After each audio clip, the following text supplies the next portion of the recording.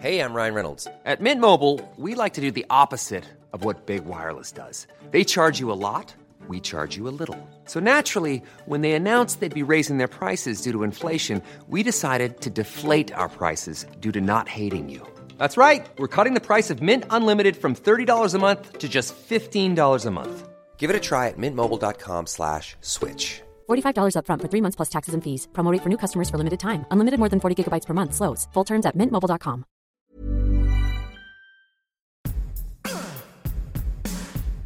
Give it to me. Give it to me. Hey, I'm Molly Wood. And I'm Tom Merritt. Give it to me. And welcome back to It's a Thing, the podcast where we brilliantly observe the latest and greatest and just over the horizon trends that will arrive. Actually, it could be trends that are like 2 to 7 years old, really, but we're going to talk about them. I like to think, Molly, that we exist outside of time and we just sort of survey the vista of trends, past, present, and future. And we give them a little, oh my God, okay, that's so amazing that you're saying that right now because I just finished last night the Three Body Problem trilogy. So your head's right in that so space, isn't it? Outside of time. Yeah, exactly. I'm like, whoa, dude, are you in my brain right now? Is that what's happening? I actually just read an article in Scientific American about quantum monism. So that's where that came from. Oh, okay. What? Quantum who now? I won't bother to explain because I'm not sure I can or am qualified to, but the rough version is it has to do with like the universe being observed from outside the universe. Oh, okay. Huh. Well, I mean, I guess that also happened at the, I can't say. Never mind. No spoilers. Yeah, you know, catch up. Interestingly, so wait, have you not read all three? Only read the first one. Okay, so funny story, even though technically this was not going to be my thing for today, it's a little mini thing because apparently the Three Body Problem is a thing among a certain group of nerds. And part of the reason, well, just people, part of the reason for that is that Barack Obama read it. Read the whole trilogy and talked with, that New York Times book critic, the really, really well-known one, Michiko Kakutani. She retired and there was a whole parade in the streets. Like she was the ultimate authority on books. Sure. Yeah. And she had this whole long conversation with Obama about books that really were formative for him as a young man. And one of them was The Three Body Problem. As a young man? What? Which made me really I was like, really? Because it just got translated not that long ago. I know. So I think the conversation must have ranged around. Oh, I see. The impact that books have had on him throughout his lifetime. So he talks about books that he read when he was pretty young. And then unless he was trying to say, I time traveled to. Right. Yeah. I time traveled to this thing. But yeah, so he talked all about it. And so then it became like a Reddit thread. And I think that then there were a whole bunch of people who went and read it. And part of the reason, because I only read it because it was suggested to me on Twitter, like, oh, you would probably like this book. And then it just became this whole thing. We read it on Sword and Laser, but I don't remember how it came to us. I know we were familiar with Ken Liu, who did the translation, and I feel like that's how it was. But it was a couple of years ago before it really took off. But now I'm wondering, did someone read that article and then tell us on Goodreads, you should read this because I heard about it in this article? It's quite possible that was it too. But it was one of those things where it was the only one translated at the time that we read it. So I couldn't read the second one. Then the second one came out, and by the time the second one came out, I was like, well, I'm reading this other thing. I got to, make time for that later, and I still got to do that. Oh, yeah, you know what? You really have to because, whoa. I mean, I've now obviously spent the last 2 months or so just completely immersed in this trilogy, but I want you to know that I have now started A Brief History of Time because I'm like, okay, I feel like I'm finally ready I'm qualified now to read some Stephen Hawking because I read The Three Body Problem. I'm up on my physics enough that I'll be able to keep up. Yeah, you can go read some Surely You're Joking, Mr. Feynman. You can read some Hawking. You can just dive into some Michio Kaku. I don't know what you're talking about, but Stephen Hawking, yes. Anyway, I wonder because it was around 2017 that happened, the Obama interview. Yeah, that's probably it. I can't imagine that we may not have realized that's why the person was recommending it to us, but I Totally. it's got it. I had no idea either until somebody was like, oh, yeah, people are all into that book because Obama read it. I'm like, wait, what? Anyway, he must be really smart. Well, that's a thing. Yeah, The that's a three-body thing. problem. That's a total thing. I know. That's an Uber thing. It's a total thing. It's an overarching Uber thing. I want to do a thing check-in. This is actually why I made the comment about being outside of time, because I don't think this is a thing per se that's new, right? It's not like, oh, I just noticed this. But honestly, with the sad news of Luke Perry dying, Oh, yeah. a lot of my friends started talking about their memories of 90210. And I started to realize there were people who hadn't discovered 90210 yet. Wow. There were younger right. people who were like, wait, the Riverdale guy, he was in a thing in the 90s? Like, Right. whoa. And so I was like, we need to check back in on the state of 90s nostalgia. Like, we've definitely in the heart of 80s nostalgia, right? That's been going on for years, Stranger Things, etc.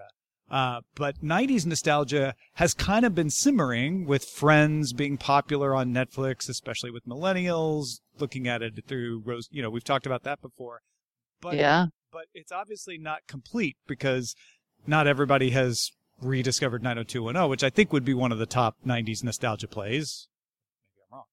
I would think so, but that is really interesting that so much 90s nostalgia has been about sitcoms mostly, and then a little bit about style. But yeah, you would think so when they talk about it. So, okay, I'm looking at this Vanity Fair piece, and Beverly Hills 90210 is definitely in there when they talk about this 90s nostalgia craze, but it's kind of in the middle of the list after, like, obviously Friends, Seinfeld, Felicity, Dawson's Creek, Buffy the Vampire Slayer, The X-Files, and then it sort of eventually shows up. Yeah. Sarah Lane, my co-host on DTNS, was the one who had actual friends who were 10 years younger than her going, yeah, I don't know that show. I don't really know that show. I think I've heard of it. Yeah, I was like, wow. Yeah. That's crazy. So I feel Get your like 90s nostalgia act together, would we you? are yet to get to peak 90s nostalgia. Yeah. If they have not come around to that show, you're absolutely right. And I'm not seeing a resurgence in Buffy. So clearly we have a ways to go. There is a reboot being developed. So maybe once that finally releases, that will be the clarion call. That will be the clarion call. I don't know if that's ever going to go anywhere. Well, it might not ever get released either. So. There was a lot of rage about that. A lot. Well, I mean, that's also saying there were people alive and breathing and reading news, right? Like, you can't say you're doing anything without getting people upset. It's whether you can weather the storm, right? Bohemian Rhapsody, people were upset, but they weathered the storm. I don't know if Buffy I think weathered that storm. I think the main reason that people were upset, honestly, is because Joss Whedon was sort of revealed to be, unfortunately, a dirtbag. And then it was like, you don't get to rehabilitate yourself on the back of Buffy. That's the that's the backstory. Yeah. Yeah. So I was one of those that was like, nope. I think the reason the Bohemian Rhapsody weathered the storm is because a lot of people jumped to conclusions based on the trailer that ended up not being true. Right. They were like, you're totally whitewashing. Not whitewashing is the right word, but you're playing down the aspect of Freddie Mercury's sexuality, and the film doesn't play it down. You can definitely make criticisms of how it treats his sexuality, but it doesn't ignore it. And I think a lot of people thought from the trailer it was going to ignore it. Right. They were like, oh, it's going to be this cisgender love affair between him and the, yeah, exactly. When in fact it was, I thought, a pretty nuanced treatment of the great love, but that wasn't enough. Yeah, it was fine. Plus, it's just a really big Queen concert. Like, get over it, people. Not really. I mean, it really is just a big music video. That's, if you go in with that feel, you're going to enjoy it. If you expect like an Oscar-winning movie, you're not going to get it. Then maybe not so much. Yeah, I wonder. I am very curious now to know whether 90s nostalgia, which really has been kind of a craze for several years now, but if it's going to go that deep. I don't know. It is really interesting. But the Vanity Fair article I found is from 2014. Like all the a decade nostalgia goes through the same ebbs and flows, but some are stronger than others. Right. I definitely feel like 50s nostalgia was much stronger than even 60s and definitely 70s nostalgia. But Does then 80s does like nostalgia 80s nostalgia, because it's awesome, is there? Even though I say that, but I'm definitely on the weird. I'm a cusper. Yeah. Like I was not fully an 80s kid and not fully a 90s kid because Oh, I I just was- sort of like I my was formative years fully crossed an them. 80s kid, and I don't find it that exciting. I'll be honest. I look at all that stuff. No. and that music was You're just like, eh. bad. I mean, I liked it then, but What would but like when by this Venn diagram will we get around to year 2000 nostalgia and Right, what's no. even going to go in there? right? Do you call it the O's, the aughts? How are The they gonna, aughts? You know, how are they going to refer? We never solved that problem during the 2000s. I think they're just going to have to stop at 90s nostalgia. Well, you like know, that'll be it and start all over you've got 20s the nostalgia. trappings. You can have iPods and .coms and, you know, Oh, true. there's stuff. That's a good one. Yeah. I was gonna say, is there gonna be any like 1920s nostalgia? Like we'll just go all the way back, just do some big loop. Because it's too awkward to try to deal with 2000. Kick it out. Forget it. We're just Like, gonna no. go back. We're going to go No all can the do. way back. I would love that. That'd be great.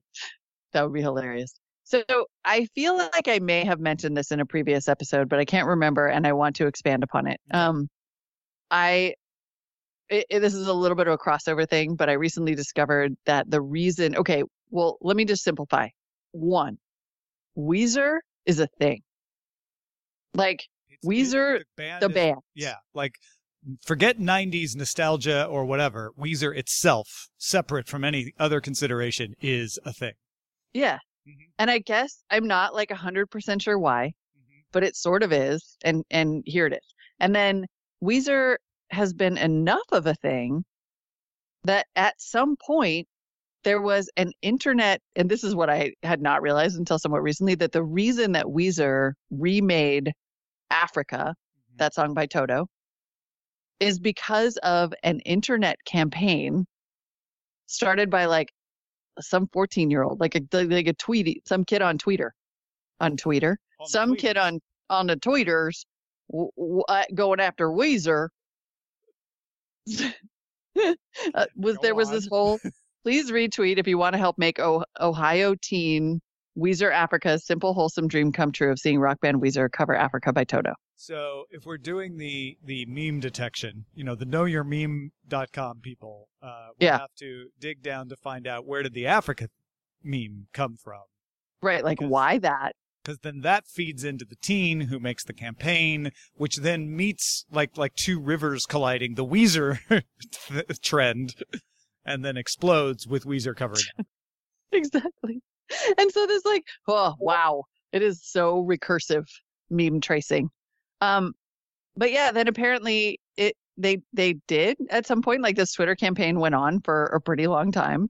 There's a whole piece about it that I had open in one tab and I'm trying to find again that was basically like, I'm sorry, I did that. That was my fault. Like I'm the person who made it blow up online and caused this insane Weezer thing to occur, and I would like to apologize because it's now insane. But it's so weird. I don't know. And it just felt like good It's a Thing trivia. Like, What's funny is we were talking in our pre and post show on DTNS about Africa before the Weezer thing happened. And I'm guessing we were either subconsciously or certainly I subconsciously, maybe my co-host not so much, we're tapping into the Africa song meme that had started Right. to kick around. Because when Weezer covered it, we were like, what the? We were just talking about that a couple of weeks ago. That's crazy. yeah, why? I wonder. Okay, so that song Africa became a thing. Now, I know that one reason that song Africa had a resurgence is because that Kristen Bell and her husband did that hilarious video. They did like, because they're so freaking cute. Dax Shepard and Kristen Bell did their own music video to that song with like lip syncing and dramatic safari shots while they were on vacation. That's probably And how it got in our zeitgeist. I feel like that probably started it up because it was they were on vacation in Africa. Oh, okay. Yep. Yeah. And they were like on safari. There And you so go. they did this cute music video Seems and lip sync to it. Seems likely that you could trace that. I think you totally could. So that was 2016. Yeah, it's all starting to line up. How it got around to Weezer, I will never know. But now it's this fascinating double thing. Yeah, how Weezer became a thing before the Africa Weezer thing. Yeah, that's right. That's for someone with more time and expertise than I've got. It's too deep. And I like to call that our audience. Yes, hello, please. friends. For sure. Help us out. If you know, please email us at feedback at it'sathing.me. Yeah, apologies if anybody was popping into the Discord to listen to this episode record. I'm on the road, so I don't have my normal rig to do that. But we will, once I'm back in the saddle at home, continue to do that. And if you didn't know we did that, hey, if you're a patron, you can hook up Discord to patreon.com/it'sathing and often, most of the time, listen to us record the show. Yep. Boom. And also, I want to apologize for being sick last week. I'm sorry you were sick, but I thought Rich's idea of running an old It's a Thing as a sort of a flashback was pretty cool. So smart. Yeah. I know. It's pretty funny because, God, it was so long ago. So long ago. All right. What else you got? Thing is photography. FAUXTOGRAPHY. Okay. The Verge's Vlad Savov had an article early February about the idea of photography and how it has gone from meaning, oh, somebody's manipulating images to try to pass them off as real. Somebody is innocuous Photoshop, chop jobs, blah, blah, blah, blah, blah. It has gone from that to being something your phone does that you might have a hard time turning off. Right? If you really seriously no, I just want to take the photo without any AI or processing or studio stuff. It's getting harder and harder and harder to just, if you're using your phone anyway, to just take a photo. Huh. You're totally right. I know exactly what you're talking about. The thing where it makes you look prettier, right? There was that weird iPhone camera gate where it was a filter that was making you look prettier. Smooth out your skin. Right. Yeah, exactly. Yeah, so photography, of course, it's a pun. I can't resist. I've been spelling Y-E-A-U-X for years. That, I think, is an interesting way of talking about photoshopped and fake photos. We've had that forever, though. It's just been done in different ways. But the idea that it's now creeping into your own photography, and since so many people use their phones for photography now, the idea that your camera isn't really representing reality. And do you mind? Do you care? And do you mind? Yeah. It's funny. I wonder about that sometimes when I'm about to apply a filter to a photo. It's sort of is this real? You have this sort of existential moment where you're am I actually misrepresenting this moment? Am I misrepresenting this memory? And it's not there's such, compelling historical documents. It's just a picture of my Uggs sticking out under a blanket with the dog there or whatever. But you start to, I don't know, I do sometimes take a pause and think, am I cheating here a little bit by making this photo look better than real life? But isn't that what we've always done? Well, I mean, on one side of the argument, you don't ever represent reality with a photo, right? Yeah. It's not actually what you see. There's always something wrong. The colors are a little different. You don't have depth, right? It's two-dimensional. So you could make, the argument that a photo's never real anyway. But there is sort of a built-in interpretation that translates, oh, that's what photos do. So I know that, the sky doesn't really look that blue, but that's roughly what happened, versus, oh, but when I look at this person in the photo and I look at them in real life, they don't look the same. Right, totally. The same person. So there is definitely the question about what in your life is or is not a lie. Yeah. There's that. I would imagine it's changed the dating scene quite dramatically. You don't look like that at all. Well, and there's literacy for that, right? I assume that at a certain point you realize, oh, the photos I see on the dating app are never going to quite match up, and if they do, that's points to the person who submitted a realistic photo of themselves. Then bravo. Yeah, that's true. This reminds me actually of this. I've read a couple stories about and seen, which is so amazing, colorizing, this sort of controversial practice of colorizing old photos, like photos that were taken in black and white, and just recolorizing them, and how jarring and startling that is. Like, it makes everything look so much more real. Like, you can look at these old photos and be like, those aren't real people. This doesn't make that much sense. But when you colorize them and then you look at something that's, I found an old piece from Gizmodo from like 2014, and it's got a recolorized photo of the Golden Gate Bridge with all these old 1950s cars on it. And you're like, oh, that's what life looked like. Yeah. Yeah. Like, these photos are so they don't represent, like, life was still in color. Right. Right. And it's fascinating because I remember asking my dad one time, I'm like, what was it like in the 40s? One of those kind of questions. What was it like in the 40s? And this was probably when I was in my 20s, and I was reading all these 1940s Life magazines and listening to 40s music and just really getting into the history and the vibe of that era. And I was like, what did you feel? What was it? And he's like, I didn't feel any different. He's like, everything just felt normal. Like, we had cars and, and food. Totally. And they were in color. And he tried to explain it. He's like, I know things are different. Like, we didn't have VCRs and, television was rare and not in color. He's like, but it didn't feel different. He's like, I don't look around today and go, wow, I used to live in the 40s. He's like, it just changes so gradually that you don't notice it. And he's like, it felt normal. And he's like, I have to think about it differently. And that made me realize, like, oh, because I wasn't there, I can see all the difference.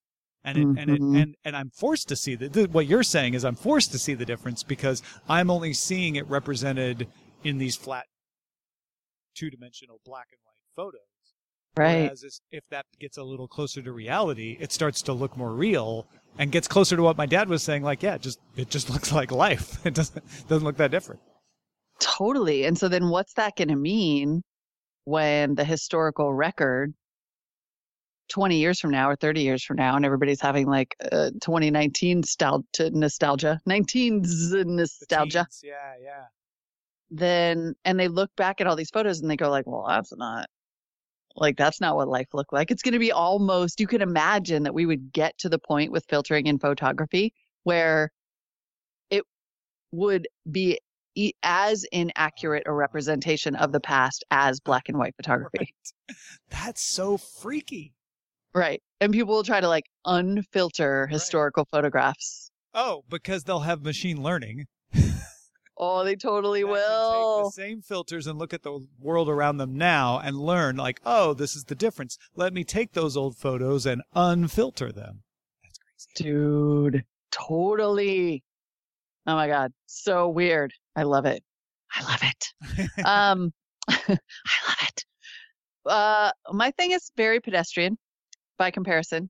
My last thing, which is that I was recently in LA. And so I'd be curious to know whether you've noticed this as well.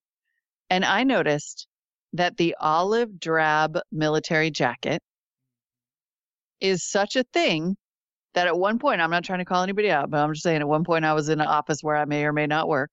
And there were like 4 desks lined up next to each other filled with younger workers. Uh-huh. And every one of them had this jacket on.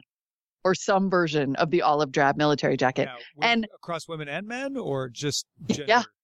Yeah. Nope. Okay. Across, like everyone was wearing one. And I was like, what is the deal here? Because, and I see it all over and it looks really cool. And I'm always like, I want to buy that. But the thing is that when I go and DuckDuckGo for information about it, I like can't find anything. There's not a current article about the olive drab jacket trend. There is a piece in the New Yorker on how civilians are embracing military fashion, including, quote, war core. So that's kind of weird and upsetting. But even none of that is the olive drab jacket either. First of all, I would say you should not have minimized this. This is pure thing, right? This is like core thing. Yes. Have you seen it? Have you seen it around LA? Is everybody wearing the thing? I definitely have. I have not seen 4 in a row like that. There's got to be a name for that. Like That was hysterical. that's a Yeah, it was switch. like Inception or so. Yeah.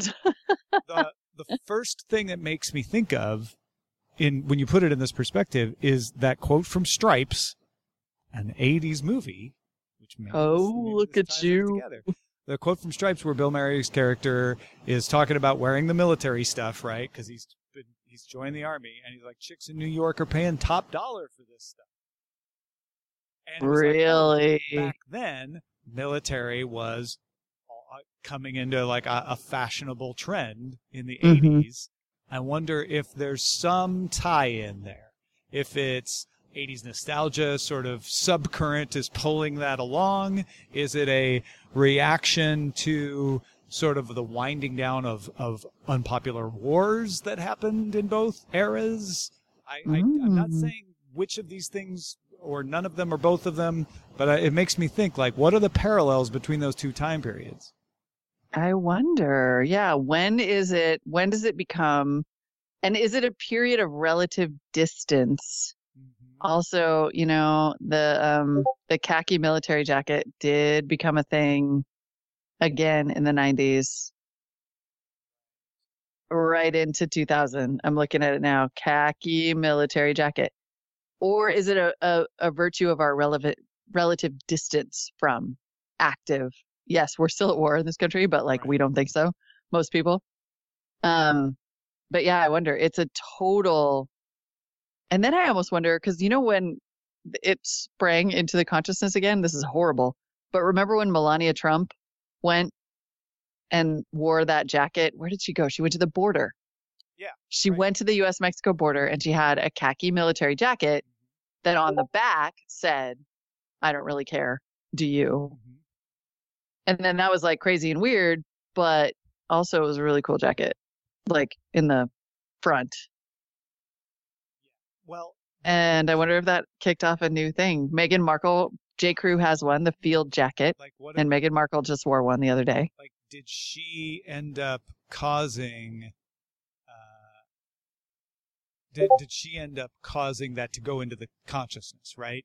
Not that people are actively like, I'm going to go now and wear jackets too, right? But Yeah. instead, just sort of like everyone saw that image, and it just sometimes that stuff just kicks around in your brain, and you don't even realize it later when it comes back out, and you're like, oh, military jacket, that's cool, right? Like, I know. I wonder. Did she incept it? There was a recent interview on Justin Robert Young's Politics podcast with Jo Ellen Posner of the Levy School of Business at Santa Clara University, where they were breaking down fashion in politics. And they talk about Melania's I don't really care coat and what she thought of it and what she thought it meant. And given that Melania definitely understands fashion, right? Mhm. But she uses it in a different way. In a kind of an I don't care way was I think the point she was trying to make there. Mm-hmm. So that's a fascinating interview. First of all, you should go listen to that. Definitely. But I could see where that could have the unintended side effect of just Right. you know, Of like jump starting again the kind of khaki military trend the khaki military jacket. Now that I have the search terms correct, I mean, that is that's a classic look, if you will, right? It comes and goes. You're talking about it. It's sort of a perennial, right? It is a perennial, It just mutates a little bit here and there, but it never goes away, I guess. but it is like really in right now. And I'm not really sure why, but there it is, the khaki field jacket. And sure enough, I feel definitely vindicated by finding a photo from just last week of Meghan Markle wearing the J. Crew field jacket edition khaki military jacket. Boom. Yeah, It's a thing. There was Nailed it. There was she on that interview. She was pointing out that Kate of William and Kate, what is she, the Duchess of Cambridge? Is that right? Sure. Sure. She always wears something appropriate to where she's visiting, right? So if she's in Canada, she might wear red, like the Canadian flag. Oh, yeah. She'll always choose designers from the region she's visiting, and it's this very subtle, like calculated commentary, that says, "Hey, I'm on your side. I'm with you. I'm trying to respect the culture I'm visiting." It's weird how fashion. Well, it's very interesting that you say that, because now I'm realizing that particular behavior has also become a thing. Like in the last year or so, I feel like there have been multiple, or maybe 2 years, like lots of instances of that. For example, when all the women wore black to the Oscars for Me Too, and then all the women, the new women joining Congress who've been wearing white to commemorate, suffrage. Right. And I do feel like maybe that's becoming a little more like it's common. Elevated. It's like, yeah. Like it's being elevated, yes, as an art form, like a sartorial art form. Right. More intentionality behind it. We got a sub thing. Dang. This is the brilliance of doing the show. And this I'm not is trying why to congratulate ourselves when I say that. I mean, it's the fun of doing this show. It's why it's so fun. Exactly. Yeah. It's why we always want to. Oh, and I would like to say I just found a Forbes article on how indeed the utility trend is, quote, everywhere for the upcoming season. The utility trend. And the military inspired khaki pants, the jackets. Oh my God. Well, there you go. Totally folks. a thing. Now you know what to dress in. Now you know what to wear. you know what like funny cultural things to talk about. This may what book to read. Thing of the day. This was a very thingy episode too. I am delighted.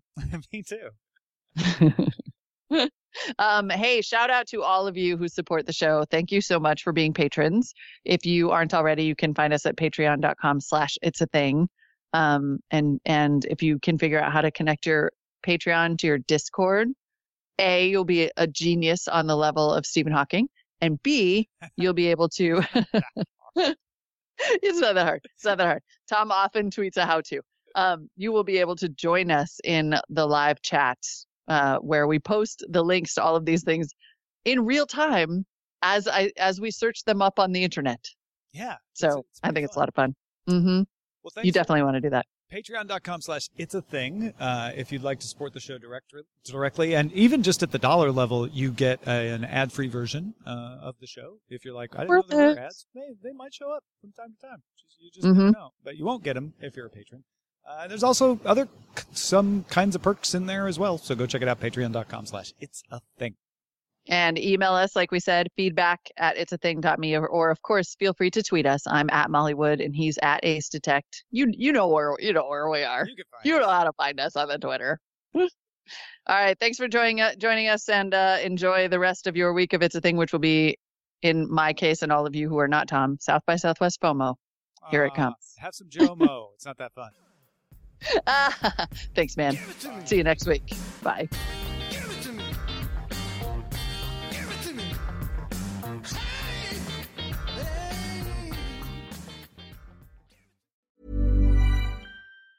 Planning for your next trip? Elevate your travel style with Quince. Quince has all the jet-setting essentials you'll want for your next getaway, like European linen, premium luggage options, buttery soft Italian leather bags, and so much more. And is all priced at 50 to 80% less than similar brands.